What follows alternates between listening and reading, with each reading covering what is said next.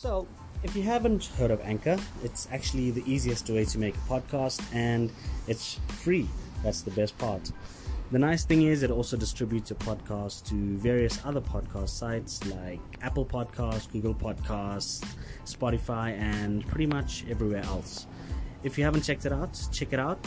You can download the free app or you can go to anchor.fm.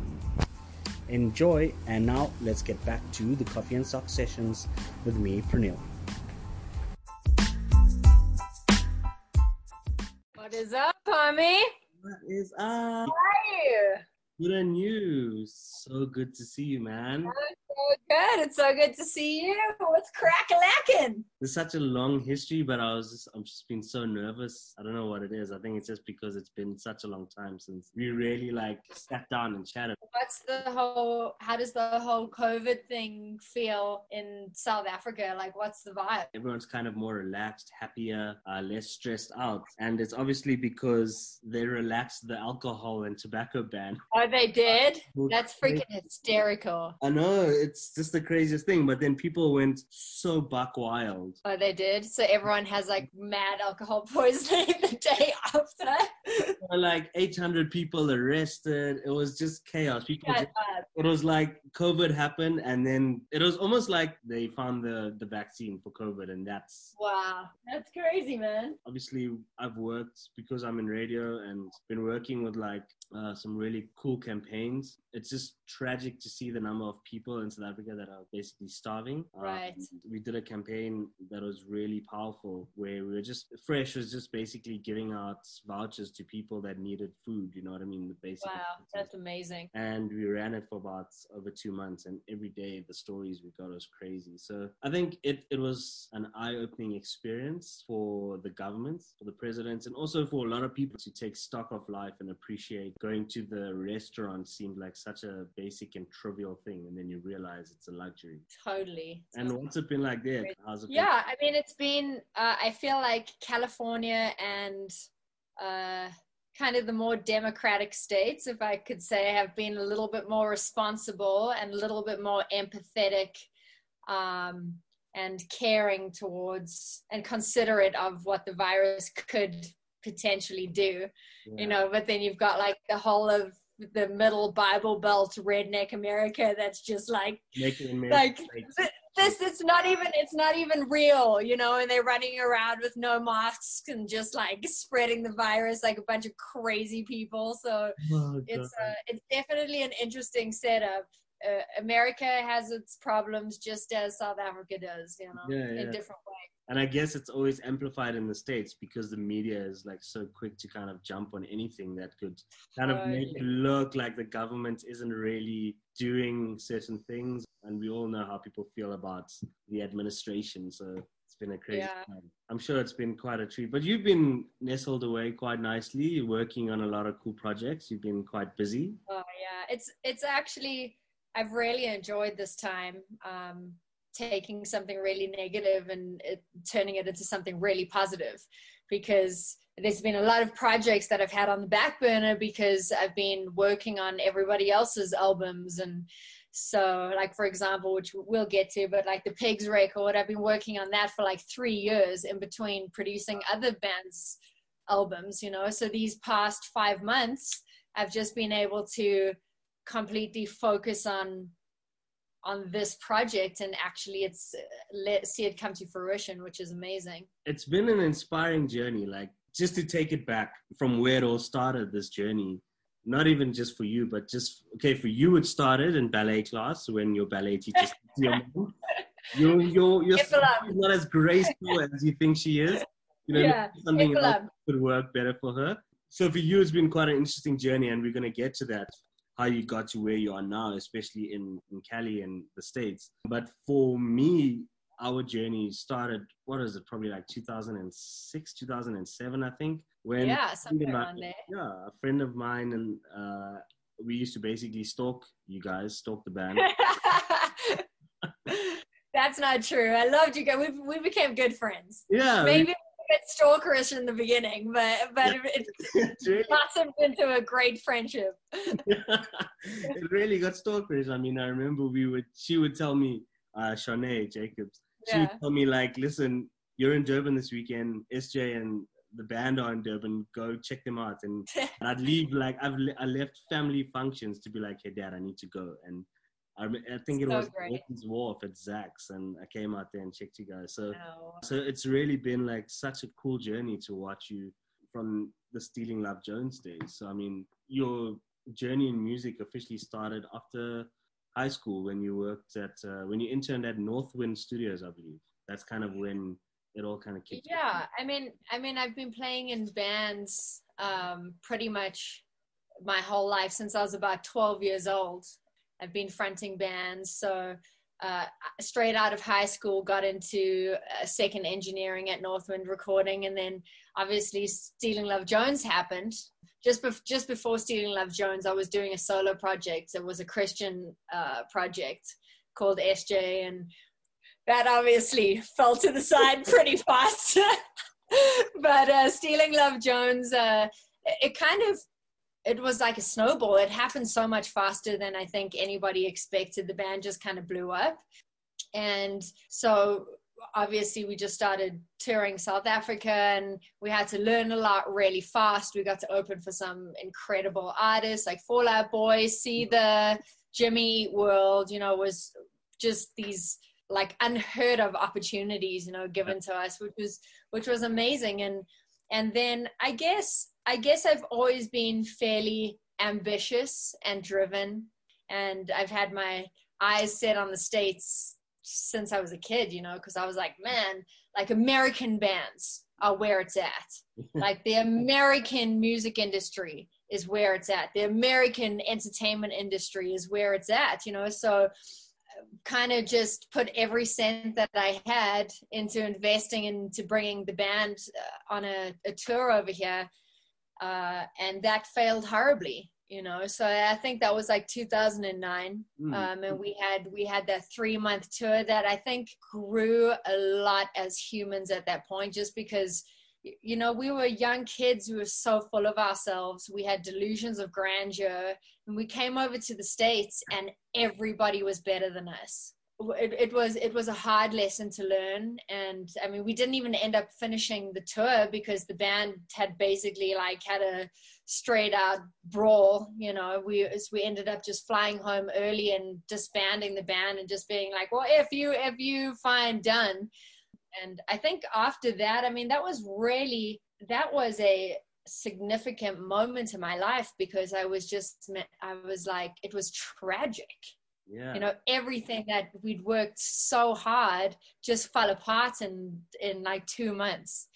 And I mean, I was probably bedridden for 3 months after that, just so depressed, just feeling sorry for myself, And then one day I just woke up and I was like, stuff it. I'm going to go back to the States and I'm going to start from the bottom and work my way up. And literally that's what I did. I flew into San Diego. I had a friend there and I'd crashed on her couch, and I started playing cover songs in bars 5 nights a week, and just meeting people and crashing on their couches, and then playing at strip clubs, and then playing at like random restaurants, and then doing corporate events, So I basically went from being what I thought was a massive rock star in South Africa, being flown around in helicopters, to an absolute no one, sleeping on couches, singing cover songs for $50 a night. It's so crazy, because I think I even remember that tour. I think I did an interview with the guys back at UJFM. Or it might have just been a conversation, because obviously you guys would not have been in the same room straight after that tour. And I remember you saying it was just such a brutal tour. I mean, from cleaning up and showering at like trucking stations and stuff like that. Sleeping in like wherever you could find a place to sleep. I mean, and like you say, I'm not surprised. It's like such a brutal thing to deal with mentally, let alone to deal with as a band, who there's always going to be tensions. I mean, you guys spend so much time together. But in a way, I think that kind of brutality would have prepared you for moving to the States. I mean, you probably would have been a little bit more depressed if you had decided to leave the band in SA, move to the States, and now you're playing in strip clubs, and now you're like playing for $50, cruising around. It probably seemed a little easier than the previous time you were. Funny. Yeah, I mean, I think I'm pretty resilient, so I think it also brought up personality differences in the band. Like I'm still at this point, like, let me tell you that I do not have my bum in the butter. I'm still freaking out here hustling 16 to 18 hours a day. Yes, I have a beautiful home, a roof over my head. There's no way that I've made it at all. I mean, I have a full attitude of gratitude. I have accomplished more than I feel the majority of people in my position have in their lives, but it's in no way is it translating into my bank account, so it's like it's continually always a hustle, and I feel very grateful that I'm able to make enough to continue to do music. And I think just the resilience and how many people say no, and then I just keep knocking on those doors and sending those emails and reinventing yourself the entire time, putting yourself in rooms with different people, putting yourself in front of people. It's the hustle never ever stops. I mean, like, I'm nearly 40. It's crazy, and it's honestly, I feel, and there's also something set apart with South Africans. Like, I feel like South Africans have a hustle in them that I don't see in any other culture. Like, I mean, sure, the Americans hustle. I feel like there's a difference in resilience, what we're willing to do. Man, I would rather sleep on the floor or in a car than give up what I'm doing. It would break me to have to go to have a job outside of this. I wouldn't want to continue on in life. So I think it's kind of, you got to make your choices, like how far are you willing to go, and I think that's, starting again at 27 years old, 10 years ago in America was just kind of like being a 17-year-old kid in South Africa coming straight out of school and like starting all over. So I've had one start and then I got another start, which is cool. But it hasn't been easy, but I'm very grateful, very grateful. The gratitude part that's something I've realized we need to practice more of as people, is gratitude. And something that's crept up a lot is people advising others to keep gratitude journals, especially during like this period.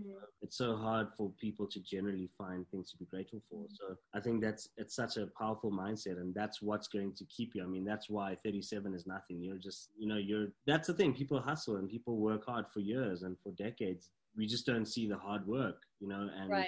That's one of the things that I found, is that everyone talks about the success story. They never talk about what you went through to get to that point, you know what I mean? And it's never really finished. And I think that's what's so important, and that mindset of, and you learned. Totally. Touring the States, you kind of realized I was the band in SA, like top of the charts everywhere. And then I moved to the States and no one really knows who I am, and you got to start again. And it's very humbling, and it makes you realize how insignificant you are in the grand scheme of things, and I think during these times, these COVID times in this lockdown, like I think a lot of people have had a big shift in what they find is important to them. And I know for myself, I've had a massive shift in, I no longer, I mean, I'm just doing this project because I love it and I think it's really rad, but I'm not looking for accolades for it. Like, I don't care. I'm happy to like hang at home with my chickens and just make music. It's like I guess the status of what we strive for as society is just, I don't know. I just think it's so unimportant. I'm just like, I don't care. It's where that's been a recent shift for me, and because my whole life I've been like, I want to be rich and famous in some way, somehow, let's figure it out. And I'm just like, how dumb is that? Like, I could die tomorrow and like, what do I have? I think the most important things is do you have people in your life that you have treated well? Yeah. Do you have somebody in your partner, husband, wife, that you have honored and respected and cherished, You know, it's like there's just all these little things have started to sneak up on me, and maybe it's come with age. but I don't know, it just seems unimportant. You know, I'm kind of happy to just chill and make music, and if something happens, it happens, and it's great to be able to pay the bills, and responsibility is important. You know, you don't want to be a loser in society. That's not rad. But it's just fame and fortune just seems silly in the state of the world, right? Because you'll never be the most famous person. Isn't that what the mistake is, that everyone's always trying to chase the next level of either fame or fortune or power? I mean, you get to a certain stage and then you realize compared to the next tier, you're at the bottom. So and you just keep running this race. You keep fighting, and you spend 50, 60 years of your life fighting to get to the top, and it never ends because there's always someone more powerful, there's someone more famous, or someone richer, or whatever it might be. Totally. And one of the really interesting things that you said was, well, interesting for me is because I'm always caught on the fence with this, is knocking on those doors. You know, you said keep hustling, sending emails, and like constantly pushing to get to break down that door. Do you find that that sort of attitude has worked well? Do people eventually say, you know what, let me just see what she has to offer. Let me just find out why she's pushing me so much. Or do you find that, you know what, I keep getting rejected, let me just stop. If it's meant to be, it's meant to be. What's your attitude towards that? What do you find has worked? I think the accent helps a lot. Right? Really... Seriously, you know, it blows my mind when I meet I mean, people say that my accent is pretty diluted now, but it hasn't been on purpose, because I've found that my accent has opened doors to people wanting to have a conversation with me. Yeah. So it's so crazy to me when I meet a South African and they sound like a full freaking American. I'm like, why? Like, you just lost your freaking, like, that was your ace up your sleeve, man. You just like lost it. So I think, I mean, again, like I said, I'm pretty resilient and ambitious. So, and you know, it is a man's world. Honestly, it really is. And men would much rather sign a guy than a woman, or work with a guy than a woman. That's been my experience. But I just keep going back and being like, hey, this is what I got. And then I take that constructive criticism and I throw another thing at it. I don't get personal about it. It's business, you know, and it's hard in arts, especially, not to be personal, to take critique on your production or your songwriting personal, because it is personal. But if you want this to be your business, you have to kind of separate yourself from it. So I think the greatest lesson I've learned is being able to take criticism, not take it personally, to adapt. You know, I think all of these things have been, and that's again, knocking on doors and just like, you will listen to me. And, you know, eventually, 9 times out of 10, I think it has a lot to do with personality, and some people are going to really like you and some people are just not going to like you. And it has nothing to do with anything other than just, I guess, human chemicals. That's exactly. I said that to someone recently. Sorry, yeah, I was just saying to someone that some people will just dislike you for the sake, they just dislike you. There's no reason. They either like you or they don't, and you can't explain it. And that's, it's just what it is. It's just how it is. I mean, you take the nicest people in the world. I mean, you take whoever it might be, and you think, how could anyone ever hate this person? But somewhere out there is a person. Yeah, I mean, 9 times out of 10, I would say that the majority of people that I'm I've been aggressively pursuing have become really good friends, you know, so yeah. That's amazing. That's really cool to know. And you've worked with some pretty incredible, like, musicians and artists since you've been out there. I mean, you've obviously, we'll chat about like the Great A's album, but often a band I generally see on your stories, like Alien Ant Farm, I've seen stuff with them. And then is it Pigs or We Are Pigs? I always get confused. It's, I'm confused too. It's Pigs just for short, but there's another band called Pigs, so I just put We Are Pigs in front of it just for copyright purposes. So I just call it Pigs, but it's We Are Pigs. And other people are like William Corgan. Billy. That's good old Billy. So tell me some stories about Billy, actually, if you can. I don't have too many stories, actually. I met it all comes back to South Africa and Stealing Love Jones, which has just been, I mean, the band just keeps, and South Africa just keeps giving. It's the gift that keeps giving. So Jason, who was the guitar player in Stealing Love Jones, he was in a band called Ketamine. I don't know if you remember Ketamine. They were super dope. So Ketamine had won some Smashing Pumpkins cover competition. And they were flown out to Chicago to play in this Pumpkins competition, where they met Bjorn Thorsred, who's the engineer and producer from the Pumpkins, who ended up producing our record and engineering our record. So it was all through Jason, this connection. And we flew down the line. We flew Bjorn out, and he came and worked on the Bleed to Bloom record. With us at Face Studios in Westville, and I've just kept in touch with Bjorn over the years. I lived with him for a little while in Chicago, and I met Billy through him. And the first night, or it might have been the second time I met him, I can't really remember, but we went to Billy has a wrestling association, I think it's NWA. But we were invited as his guests to come and watch the Wrestling Federation. So that was the first time. And I haven't kept in touch with Billy, but Bjorn and I keep in touch. And when I proposed this collaboration to Bjorn, he was like, well, I'll send it over and see what happens. And never in my wildest dream. I mean, Bjorn was just like, don't expect anything. Like, he gets requests like this all the time. So I didn't even think it was a thing. And he hit Bjorn back, and he was like, I love this. Like, I'm going to jump on it straight away. And like, it's just insane. Like, I'm just like, how is this even real life?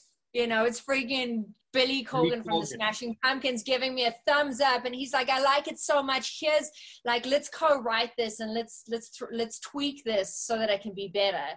And I'm just like whatever you want to do. Yes. Like, yes, because you are the god of songwriting, So it's a very humbling. It's really nice because to get a nod of approval from somebody that is probably one of the greatest frontmen, songwriters, singers of all time. It means a lot. And I'm a nobody. I'm just a little nobody from South Africa that's just tried hard and continuing to try hard. Am I the greatest singer on earth? Absolutely not.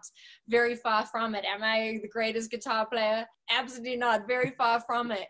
Am I the greatest songwriter? Absolutely not. But there's just, again, just being consistent and pushing and passionate. And I don't know, maybe I don't come across annoying, and people are into helping. I don't know. I'm very blessed. And same with Ted from Korn. Like, I met him through the Grey Days project, which is the project that Chester Bennington was working on just before he passed. Yeah. And again, the fact that I am anywhere near projects of this grandeur and caliber is just, I get very emotional every time I talk about this, because it's just, again, like, I'm an absolute no one in the world of music. And for the Grey Days guys, Sean Dowdell, who was Chester's business partner, for him to open his arms to a complete stranger, a woman, and say, we're going to trust you with these songs, because they heard the Alien Ant Farm stuff that I'd done. And I even got a little tattoo because I love my boys. That's amazing. Yeah, I mean, for them to open their arms and trust me with such a huge responsibility. And then obviously the people that were coming in and playing on the record, like Head and Monkey and Chris Trainer from Bush, Paige Hamilton from Helmet. They've got Marcos from POD, Ryan Shuck from Orgy. It's really cool, you know. So all of these wonderful people I've had an opportunity to meet through Chester, who I never got to meet. It's unfathomable, you know, that so much blessing can come through such a tragic event. It's like hearing the story alone makes me emotional. Like anyone that knows me knows how deeply, and it's not even just me, it's like a lot of people. Linkin Park was one of those bands that brought so many people together. Linkin Park, I first heard Somewhere I Belong when I was in grade 11. And that was really like my first introduction to rock music and alternative music. And that album, Meteora, pretty much brought together people from all races, all walks of life. And it had such a strong, influential footprint in South Africa. And then obviously people went back and traced backwards from Meteora because it had so much commercial success in South Africa on radio. Obviously, dude, I have goosebumps right now, like just talking about this with you, because that was the thing. I did this interview with Dave Navarro, and he was like, SJ, have you met Chester, and how did this come about? And I was just like, tragically, I've never met Chester, but I feel like Chester made us feel. Jesus. I'm getting emo. Dude, but that's the thing. That's the attachment we have to this. And I remember. Well, he made us feel like we knew him, you know, through his songs. Like I feel like I knew him. So creating those songs with the band was just like unreal. Yeah, and I think one of the things that really hit me, and I'll obviously put links up to the videos and whatever kind of content that I'm referencing or that we talk about.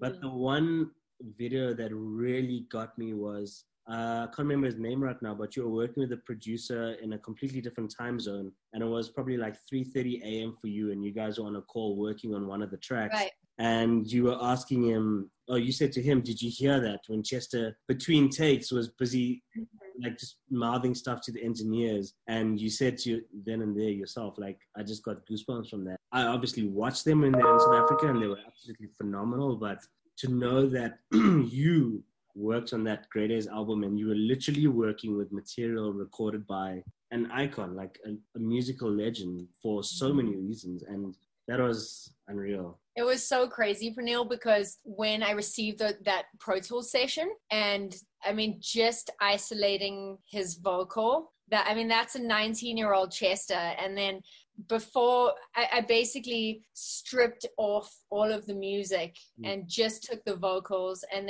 then just listened to the lyrics and his melody for about 300 hours straight. So I was kind of in this like Chester trance, you know, just letting the being flow through me, I guess, for a lack of a better term, and hoping that we had taken this in the right direction, you know, basing it the production heavily on what the lyric content was. And I mean, this guy was just so far beyond his years. I mean, that a 19-year-old voice. I think those reels were recorded between when he was 17 and 19. And right, man, and that it's incredible. It's such a great story to hear. I mean, I can read about it and I can see the album, and I've listened to the album, and it cuts deep. But you had the privilege of working. So some of the tracks that you got to work on and produce, I mean, you said there were a few of them that maybe people can check out so they kind of get a feel for the stuff you worked on. For sure. So one of my favorites, I think, that I got to work on is a song called She Shines. We produced and wrote that one with Head from Korn and Jason from Breaking Benjamin. So it's a little heavier, a little grittier, but it felt so good. Soul Song was amazing. Chester's son Jamie sang backing vocals on that track. So it was just like, The crazy thing is that now that I feel a little bit more separated from it, I'm so much more emotional about it. You know, while we were in it, it was just, we were so in it with my partner that it was hard to feel all the emotions, I guess. And then now that I've been able to, it's been a good couple of months, you know, when I listen back, I'm just like, this is gorgeous. Oof. Is The Syndrome is another track I produced with my partner Lucas, and you mentioned him in the video. Lucas is in France, and him and I do the majority of our work together. And what else is there on there? Oh, Just Like Heroin.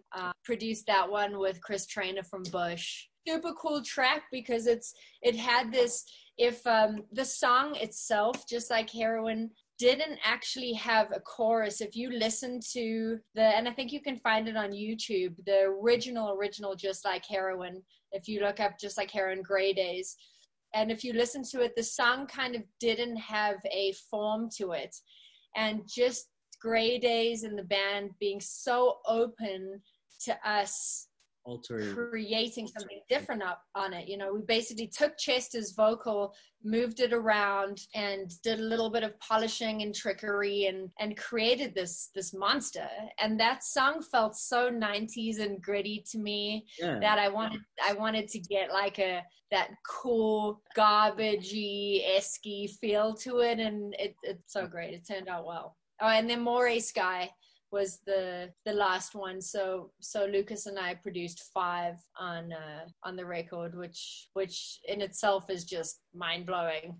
I mean, those reels were given to some of the biggest producers in rock, and the band chose our versions. You know, so it's just such a wonderful nod. I think also playing in a band and loving being a metalhead really gave us kind of an edge to the productions. You know, I felt like I really could connect and understand what Chester was feeling at that time. You know, it's because we were kids sitting in a garage writing songs too. So, and now being able to put in everything that I've learned over the years, being able to draw from that and execute the song in a way to make it a massive song but still keep its integrity. I mean, it's super cool. I often think if only I knew what I knew now when I was doing Stealing Love Jones songs, like, we would have been the biggest band in the world, man. But you like this. I mean, it's always been a passion of yours, right? To be the person behind the scenes working on, I mean, obviously being on stage is like a rush. It's inexplicable. You can't explain it to someone, and it'll always be a rush. But I think, like, for me, doing like what you're doing now, it's not easy, but it's also, you feel more comfortable trying to create like a legacy because you have more time and the focus is less on you at all times to be on top of your game, like constantly. I mean, you can have a day off on stage and it could be the one performance that someone remembers you for. Totally. But in the background, you can completely always submerge yourself, learn something new. And I think that's what's really important. And that's what you've really come and really done, I think, since you moved to the States. And it's never an easy move. And you found your kind of way of making things work and used what you had to your advantage, and I think it's such an amazing thing. I mean you're playing up names like bands like Bush and Smashing Pumpkins and Great Days and crazy, right? Alien Ant Farm, and it's just like, it's unreal. I mean, one of the coolest things that I actually I had a little note here that I wanted to mention. Oh yeah, one of the coolest things, and this was probably about 8 or 10 years ago, is that I was in a session with Akon, and we were working with Jeffree Star, and he said he taught himself how to produce by mimicking and imitating other songs, like basically taking a song and seeing if you could replicate exactly sonically that sound, you know. So you figure out where everything is in that 360 spheres sonic space, finding that tonality, what sample, why does the kick sound like that, what synth's being used, you know. And I think that was probably one of the greatest pieces of advice that I've ever been given, because nobody has an excuse. If you've got a DAW, Logic, Pro Tools, whatever it is, there's no excuse for you not to drag your favorite songs in there and see if you can replicate the sound sonically. And that's basically how I got into production, you know, out of frustration of working with other producers who didn't work at my pace or move at my pace, or just never ever got a song done. I was just like, okay, this is ridiculous. I'm just going to figure out how to do this myself. And grateful to Akon for those wise words, because it's basically just picking apart, being able to hear everything individually, picking it apart and finding it. And again, being adaptable, you know, being able to create a metal song or create a pop track. And obviously people have their lanes, and it's always better to be a master of one than a jack of all trades. But I think it's good to be able to cater to whatever is being thrown at you. Absolutely. I mean, being able to adapt is what allows you to kind of like work outside not only your comfort zone, which is where you grow, but also it allows you to play in different spaces and kind of interact with different people. I mean, you wouldn't, if you had just stuck to, I mean, we know your rock roots and your metal roots. I mean, you would never have been open-minded about sitting down or being in studio with Akon. And generally, let's be honest, like rock fans are generally quite rockist, the word rockist, when it's like, I love rock. Never heard that. Whatever you listen to, pop is shit. I hate top 40. You know what I mean? Yeah. It takes something really special to kind of adapt to that. And that's what's allowed you. I mean, like with your newest projects, I mean, you're fusing a lot of hip hop with the metal stuff. And I think that's really such a powerful thing. And that's basically the project you're working on now, which is the Pigs project, right? I can't wait for you to hear this track that I'm doing with Head. You're literally going to shit yourself. It's so ridiculous. He sent me his vocals like 2 days ago. I was so excited. I literally woke up at like 4:00 in the morning and started like getting into them and adding them to the track. So that's most probably going to be the next Pig single. And I'm such a huge fan of Brian. He's such a wonderful, kind, empathetic, sensitive, beautiful man. And the fact that he even gave me the time of day. He's got, besides being the guitar player of Korn, he has like he does all sorts of amazing work, you know, positive stuff, helping people. And he has a couple of spas, you know, and he was just like, oh my gosh, it's such an honor for me to be on this track with you. You know, and I'm like, this is so crazy.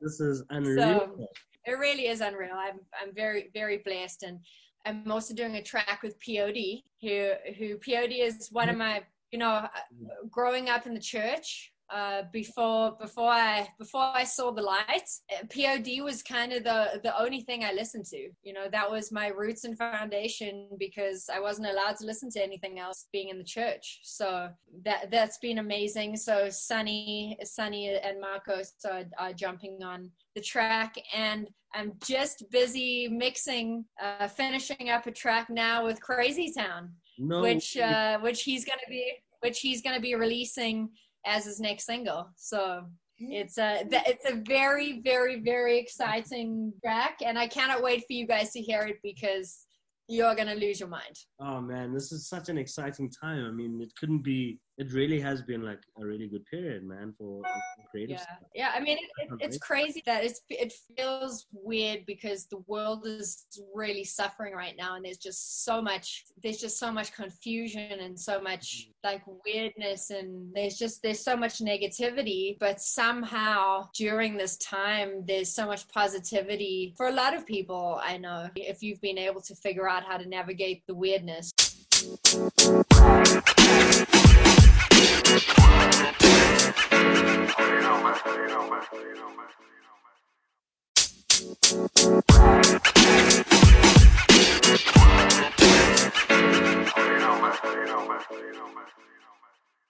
Doing what you do you find that you sometimes need to take a step back to kind of recreate again, so that you don't get stuck in like a particular format or you get lost? So what do you do to kind of stay creatively sharp in that sense?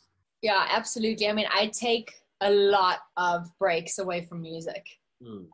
I think that is really, maybe when I was younger, I would be able to just like music 24 hours a day, but honestly, I get really sick of it. And one of the arguments that my girlfriend and I have are that I don't like listening to music in the car because it's my one space of quiet, you know, and then everyone's like, we want to listen to music in the car. And I'm just like this grumpy old lady that's like, it's too loud.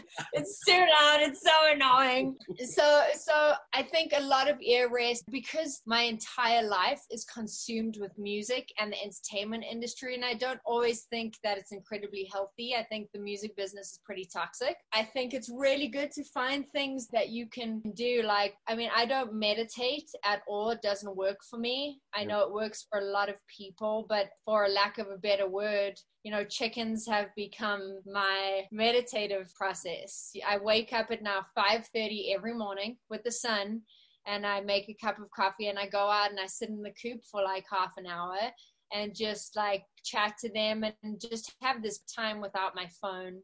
I think separating yourself from social media and your phone and your computer, I don't think we realize the effect that staring at screens all day have on our eyes and mental states. And I think kind of just putting your phone in another room, just disconnecting for a little while, those are what I find really helps. You know, if I lived closer to the ocean, I would be surfing at every opportunity that I could get. But yeah, I mean, I'm not a really an exercise person. You know, it's like I like to try and stay fit and healthy, but it's like dragging my nails down a chalkboard to actually work out. It's just, I guess I'm lucky, but cooking is another thing. I think it's really nice. It's creative. And I think that that's something that can maybe spice up and change what's going on from music creative. Painting, you know, I don't paint, but I know a lot of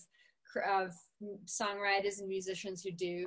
So I think it's just finding something to separate, to switch it up. That change is important for sure. Yeah, I can imagine. And I think a routine, finding the right routine is such an important thing. And I get bored very easily. So I used to always kind of, every week would be something different. I'd get into a routine and then I'd be like, no, I'm getting bored of this. Let me do something else. And then as I've gotten older, I've realized that routine is so important because there's so much changing around us daily that you need some consistency. You need like a few constants throughout your day, and those mornings, like you say, are so important. I know, like my wife struggles to sleep, so she often sleeps in a bit later than me. So that morning period, if I can wake up at my 5:30, 6 o'clock consistently, sitting in the lounge having a cup of coffee is literally like, you know, like where my mind is pretty much at ease. And that's actually where a lot of my curiosity stems from, especially with this podcast series, for instance. So it's the coffee and socks sessions. The first thing I do when I wake up, I literally put socks on. I always walk around with socks. I make coffee. I chill in the lounge, literally. And sometimes I'll listen to music. And if I do, it'll be like something I don't listen to all the time. It's more my jazz stuff, the mind stimulating stuff. So more classical stuff. And that time's so important, and having a space to do that, which leads me to this new thing that you have with your chickens. And I'm from the coop. These are from the coop. So is this your spirit animal? Are chickens your spirit animal? Yeah, man, they're just so sweet. I didn't ever expect to have chickens. I was coming back to the Grey Days project. The guitar player, Kristen, he's just a super talented songwriter, guitar player, incredible songwriter. And after the Grey Days project, he asked me to help him with his record. It's called Enemy Airwave. It's amazing. So I was in Arizona working on his EP, and I wake up in the morning, I'm staying in his house, I walk down the stairs, and there's a sign on the door that says, "Beware of chickens." And I'm like, what? Like, so weird. So I'm just like, I ignore it. And I'm like, okay, weird. This is odd. So anyway, they're they're night owls and I'm not really. So they'd taken their dog for a walk at like 3 a.m. in the morning and found two baby chicks being attacked by cats, and they rescued them and put them in their bathroom, like not knowing what to do. So we discussed having chickens. We just didn't know it would happen so fast. So I smuggled these chickens over the California border in a wine box. I was literally shitting myself. I was like driving, because they have like a full border like inspection, you know, and the one thing is like livestock. Like, do you have livestock? And I'm like, guys, you need to make sure. And like, they just like, and I'm just like, as I'm driving past, like the ladies just, and there's all holes in this box, and I'm just like, oh God, I hope that she doesn't like look at this box and be like, what's in the box? So anyway, ended up with two chicks. We didn't know what they were, but we ended up just really enjoying their personalities. You know, they are so empathetic. They are really, really smart. Like, you call their names and they come to you. There's just something really sweet and special about it. And it 100% cemented I've been kind of on a teetering vegetarian thing for a while. Yeah. And after spending time with these birds, I was just like, there is no way. And just knowing how America treats their poultry over here, I was just like, there's no way that I could ever eat a tortured chicken ever again. You know, it's like they have feelings. Like they come to me, they talk to me, they love me. You know, I have full-blown conversations. I test out songs on them. You know, it's like, I know if it's bad when they're all like scurry up to the coop. They're like, shut up. But it's yeah, it's really cool. We had anyway, that's another long story, but yeah, so we ended up getting we have 6 now, so that's cool. We've built a chicken mansion. It's like better than our house, really. So they have like this elaborately engineered staircase, because our one chicken who passed away, she was actually a meat chicken. We didn't know that's what she was, but they've been genetically modified to go from a baby to your table in 39 days. That's what we eat. And so just watching that process of her grow, and I loved her. I love her, and just watching her unable to be able to walk because her breasts are so big, like genetically, that's how they've been, you know, she couldn't carry her own weight. And I was just like, oh my God, I'm never eating chicken ever again in my life. So yeah, it's been a fun lockdown, you know, lots of interesting things happening, and I don't ever play anymore. I mean, outside of plugging in my electric guitar to track something for a song that I'm producing, I don't ever pick up my guitar to play. So now it's just like, you know, I kind of have a little itch, you know, I have an extra 5 minutes. It's been a busy time, but I have some time. Let's throw some songs out and see what happens. Why the hell not? It's silly and cute and weird and wonderful, and that's what we're going for. And that's what we need. That's a breakaway from the seriousness of life and bills and all of those things. It's like really, and it's pretty, and it's a nice background as well. It looks really cool with the chicken. Yeah, it's our home is beautiful. Shasta and I we bought this house like 2 years ago now. This has been an amazing journey to watch, actually. I remember when you first got it and you first started working on it, and you bought this house. It was a fixer-upper, and you guys have pretty much been slaving away. I mean, it really was. It was literally a rat-infested shithole.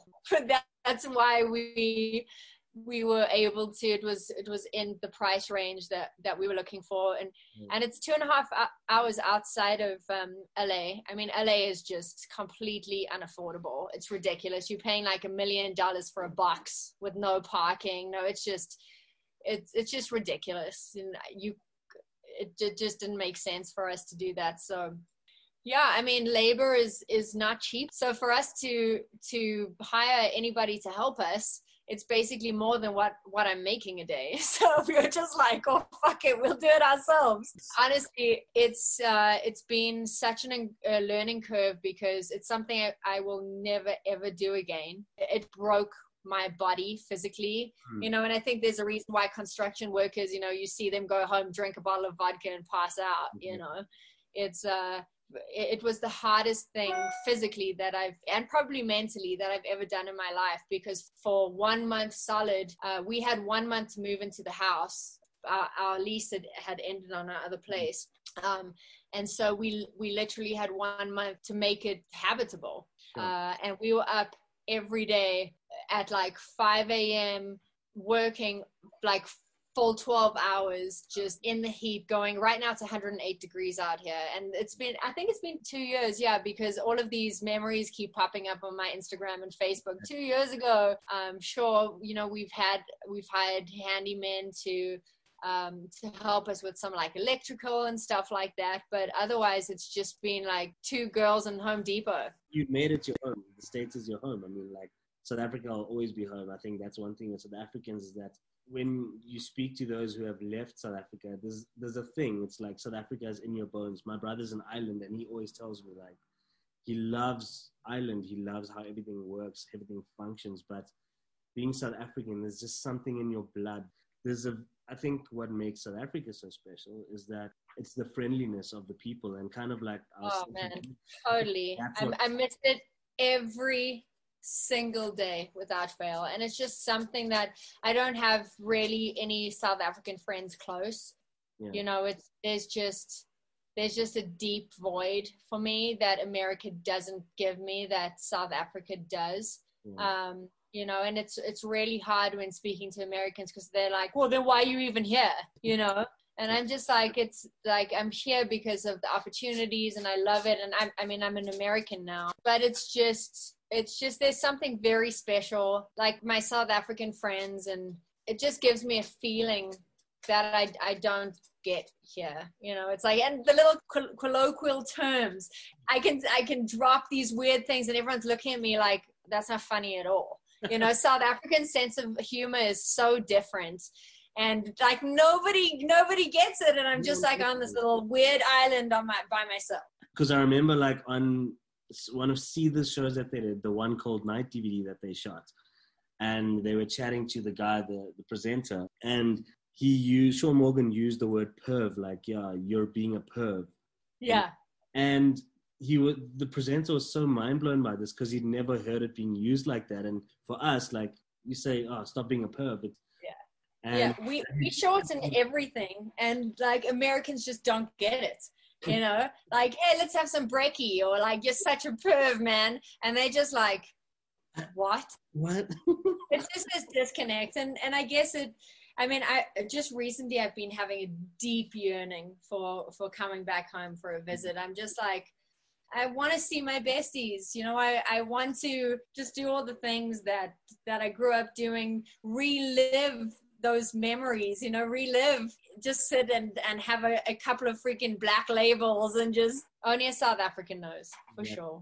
Black Label was responsible for a lot of craziness and stuff. Yeah. Oh, gosh. And what kind of surprised you when you moved to the States? What kind of things that really, like, I was surprised by when you said taking poultry across state lines. Like, I didn't realize that was a thing. I mean, here we just drive to another province, and I had I guess each state does have their own laws and stuff, so I'm assuming that's why it's such a bigger thing. Mm-hmm. But is that weird for you? Like, I mean, there's a lot of things, I guess, that are fundamentally different. Mm-hmm. I think when you come to a country like America, what I think surprised me the most is that I thought that South Africa was maybe a fairly racist country, but America beats South Africa hands down. These freaking Trump-supporting rednecks are like the most insane. Like, my mind is just blown. But I'm just like, gosh darn it. Like, America is meant to be like the greatest country in the world, But, and is it though?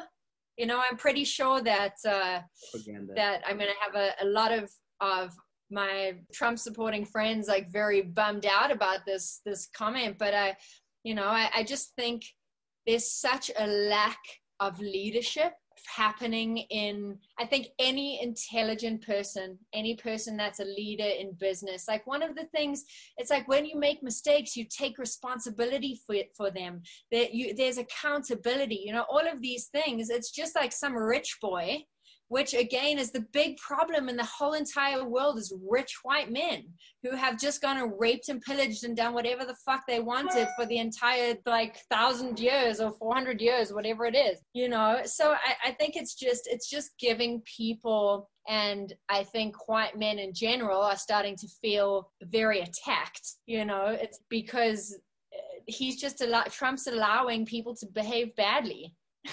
It's such a weird time in the world, honestly. And what I'm very excited about is that this year is going to be the first time that I can vote as an American citizen. And Joe Biden 100% has my vote. I think Kamala Harris is absolutely incredible. I think any time you have a woman in any kind of authority position, whether it be in music, production, whatever it is, guys are always going to be threatened and call her like a bitch or a hoe or a slut, and that's just what they do.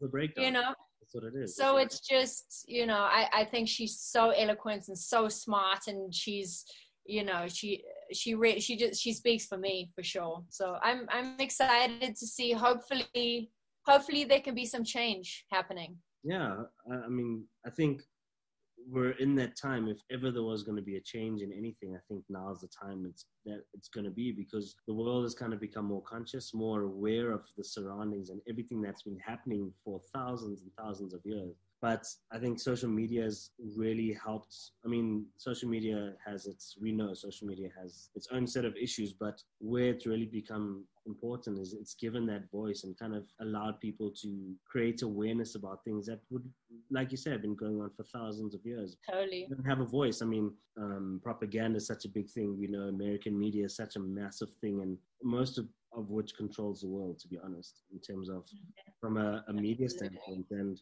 I think it's it's a really good time for change. And so it was so fascinating to me because I don't know the full story. I don't really, obviously, you'll never know all of it. But with Bernie Sanders, I'm not sure how you felt about with old Bernie.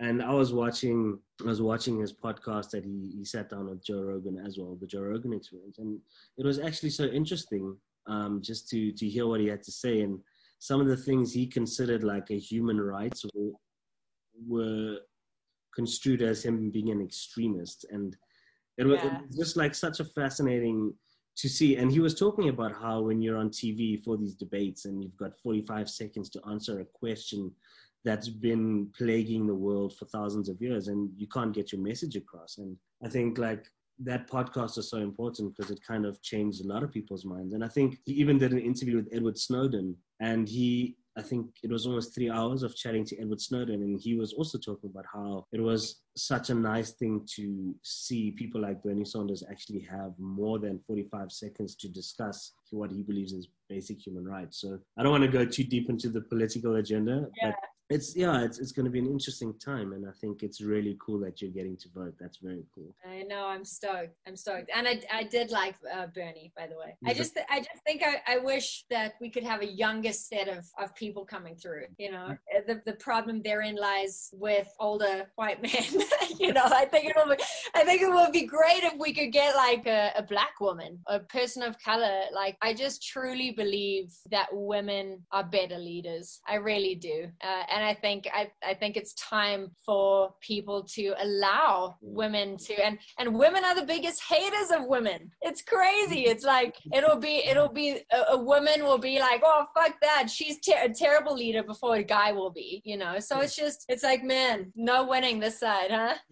Yeah, I think lots of work needs to be done, and I think it's time for what was always considered people saying women are too emotional. I think that sort of stuff needs to stop being seen as a weakness and a strength, because that's what you need. I mean, we're surrounded by a world of leaders and people that are just so emotionally detached, and it's why we have people like the Epsteins of the world being able to get away with what they get away with, because they're so emotionally detached. Maybe we need a bit of emotion, we need a bit of empathy, 100%. we need a bit more of that, the female touch, without sounding I think New Zealand is a great example of that. Like, what a freaking legend is she. I'm just like, god damn. I've always been a huge male supporter my entire life. I've just been in the boys club my whole life, so, which has been really cool. I haven't felt that much, probably not in the band or growing up in South Africa. I didn't really feel that there was much inequality in that. But I've definitely had a shift in supporting women more in every angle of my life. I just think it's like the same thing as of like the Black Lives Matter things, you know. It's like if I can work with a Black female, like I would much rather open that opportunity. I just think it's important for us all to just start making little changes, and definitely have been a huge conscious effort and change for me is to start going like no, I need to stop making excuses that I'm not good enough, that no, men run the world, that no, like that is a terrible way of thinking. And yeah, so it's been a good changing time. This has been a new change for me for sure as well, where I'm just like, no, I want to support the female leader or the female direction. Hey, listen, the only thing that men possibly are more capable of is strength, you know, and that's it. Like that's about it. Otherwise it's game on for fair game for every single thing. How things that side? It is always, you know, South Africa, there's so much character. It is a very interesting time. It's always a treat in some sense. We have that sense of humor where like literally the worst situation and we turn it into something we can all laugh about, you know. Totally. And I think that's what's gotten a lot of the country through things, is the fact that we can laugh at a lot of things. But generally, I think, like I said, the mood has been lighter since the alcohol and cigarette ban's been lifted. I mean, cigarettes were banned since lockdown started, which was around March. So crazy. So I think it's a matter of rebuilding now, and that's what we're doing, and hopefully we can get there. And it's always an interesting time in South Africa. I think there's a lot of good with the amount of stuff that we deal with. We get to live in these spaces, and you realize just how affordable property is, and having space, and it's like those little things that you don't really realize until you've traveled, and you're like, you know what, we're actually quite lucky. I mean, it would be nice not to stress about whether your electricity is going to go off or not, and whether, oh my gosh, you know, those basic things. But in general, I think there's always some sort of optimistic approach with South Africans towards South Africa. I think everyone can always agree that it can only get better. That's what I love. And I miss it, and I miss you guys. Yeah. We miss you, and that's, I think, like, from my side, it's just been such an honor and such a pleasure, like, catching up. And I love watching people's journeys, and when you trace back and realize, shit, it's been 12, 13 years since I started following your journey, and you think, that's a long time, you know what I mean? There's a whole history Totally. we've shared, whether it's been personally, but we've watched each other grow, and it's such a beautiful thing to see. I mean, and that's what I wanted to, you know, achieve with these sessions. And what can we learn from each other? What can we educate each other on? And let's talk about the real things. And the fun stuff is always going to be there, but let's also like try and help each other out in a sense. So it's been really, really special. And I know you have quite a few projects going on at the moment. And yeah, I don't know if you want to maybe talk a bit about that before we wrap it up. Obviously, the Alien Ant Farm EP will be coming out sometime end of this year or beginning of 2021. That was really awesome to work on. Been a huge fan of the band since Stealing Love Jones days. I remember touring in Cape Town. I think we were on Long Street, and I can't remember what the bar was, but it's an upstairs bar on Long Street that has pool tables in it. But we were playing, the Stealing Love Jones boys and I were playing pool, and Movies was on MTV, and I was just like, oh my God, this is the greatest song of all time, you know. So it's been wonderful to be able to create and become friends with musicians that I aspired to. And obviously the Grey Days record, which is out now. Yeah. If you haven't listened to it, please grab it on iTunes or stream it on Spotify, Deezer, whatever your poison of choice. Let's see what else. Oh, the Enemy Airwave record, and that is the guitar player from Grey Days. It's a wonderful, wonderful EP. Super kind of Smashing Pumpkins esque 90s alternative rock vibe. Really, really cool, but with like a big modern polish on it. And then obviously the Pigs stuff is coming out, which I'm really excited about. I decided to launch the entire project with a cover of Slipknot's Duality. Yes, I actually have old footage of the old Esjay back in Stealing Love. I know. I thought that's Duality, you know, things, they're so different. I'm like a completely different person to what I was then. And Dean Roberts from Layla Vegas in Durban, South Africa, he actually put the video together for us, which is awesome. So yeah, that video's had and the songs had really great response. I mean, there's probably been like a quarter negative and 3/4 positive. You know, it's definitely a song that should probably never be covered, but like fuck it. So it's whether it's your cup of tea or not, go check it out. The video is out. We've had like 10,000 views in 3 days, which has been awesome. And yeah, that's pretty much. I'm working on a couple of other projects. Oh, the Crazy Town single will be dropping probably in the next. It'll probably drop before December. So. Yeah, and then obviously we need to look out for more live from the coop sessions, you know, with the chickens. Oh yeah, subscribe. I'm actually shooting another one tonight, so there'll be a new live from the coop. It's just silly. I'm just having fun doing some little mashups and talking about my little chickens who on the first episode, which I think is a really cool fact, is that most people don't know, but chickens are the closest living relative to the dinosaur. It's so crazy though, because when you actually get close to them, it's almost like watching Jurassic Park. Yeah. They are identical. They have the same movement. They just don't have the weird little arms. Yeah. But they have the same movements. They have the same creepy eyes. Yeah. It's like they have the same like nostrils. It's bizarre. Weird. So weird. So I'm a dinosaur owner. Which is pretty rad. That is pretty amazing. I pet dinosaurs.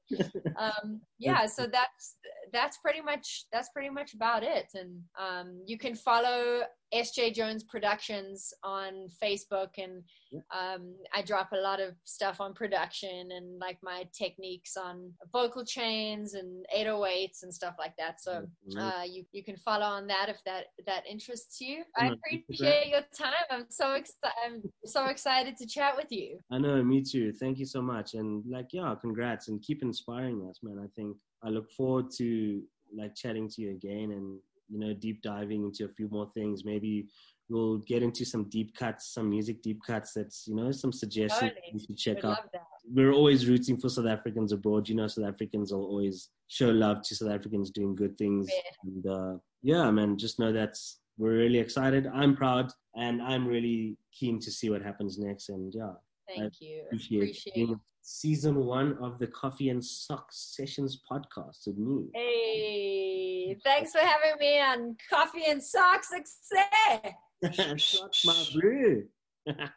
It's so funny. I can definitely hear that my accent isn't as heavy because I just can't quite get, like, I asked my mom for a milk tart recipe the other day, and I was like, can I get the milk tart recipe? And I just couldn't get it right. I'm like, oh no, I'm losing all my Afrikaans like twang, you know. It'll come back. It'll take. But I'm pretty stoked because it's my mom's like 65th birthday. She lives over here with me now. Oh, nice. And I'm actually making my own boerewors. No ways. Yeah, so I purchased the boerewors spice from something Hirsch spices on African Hub over here. And I bought like a sausage maker, but I'm making a Beyond Meat one and a meat one. So there's going to be the vegan version and a meat version. And the crazy thing is, I tried it out on this vegan meat that I eat. Yeah. It was like biting into a burry roll, dude. I was just like, I haven't had a burry roll for like 10 years.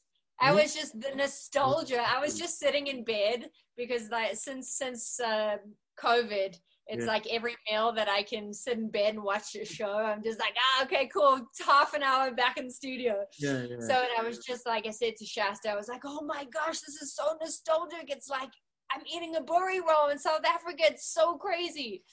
So I'm excited to do that. I actually made a note here because you said like mental health and experiences that shaped you as a person. And I think that it's important to to say this. We spoke about having an attitude of gratitude a lot, but I think it's really important to be involved in charities and things with people that are less fortunate than you are. It just changes your perspective of what you have and being satisfied with what we have. I think because of social media and the Kardashians and all this craziness of how what the world is telling us we should be, we are so unsatisfied with ourselves and what we have. And I think when you take the moment to, I just started donating to Go Local in South Africa, and just seeing the gratitude on those kids' faces and the families over a bag of rice. You know, it's like, I know me in America, I've forgotten.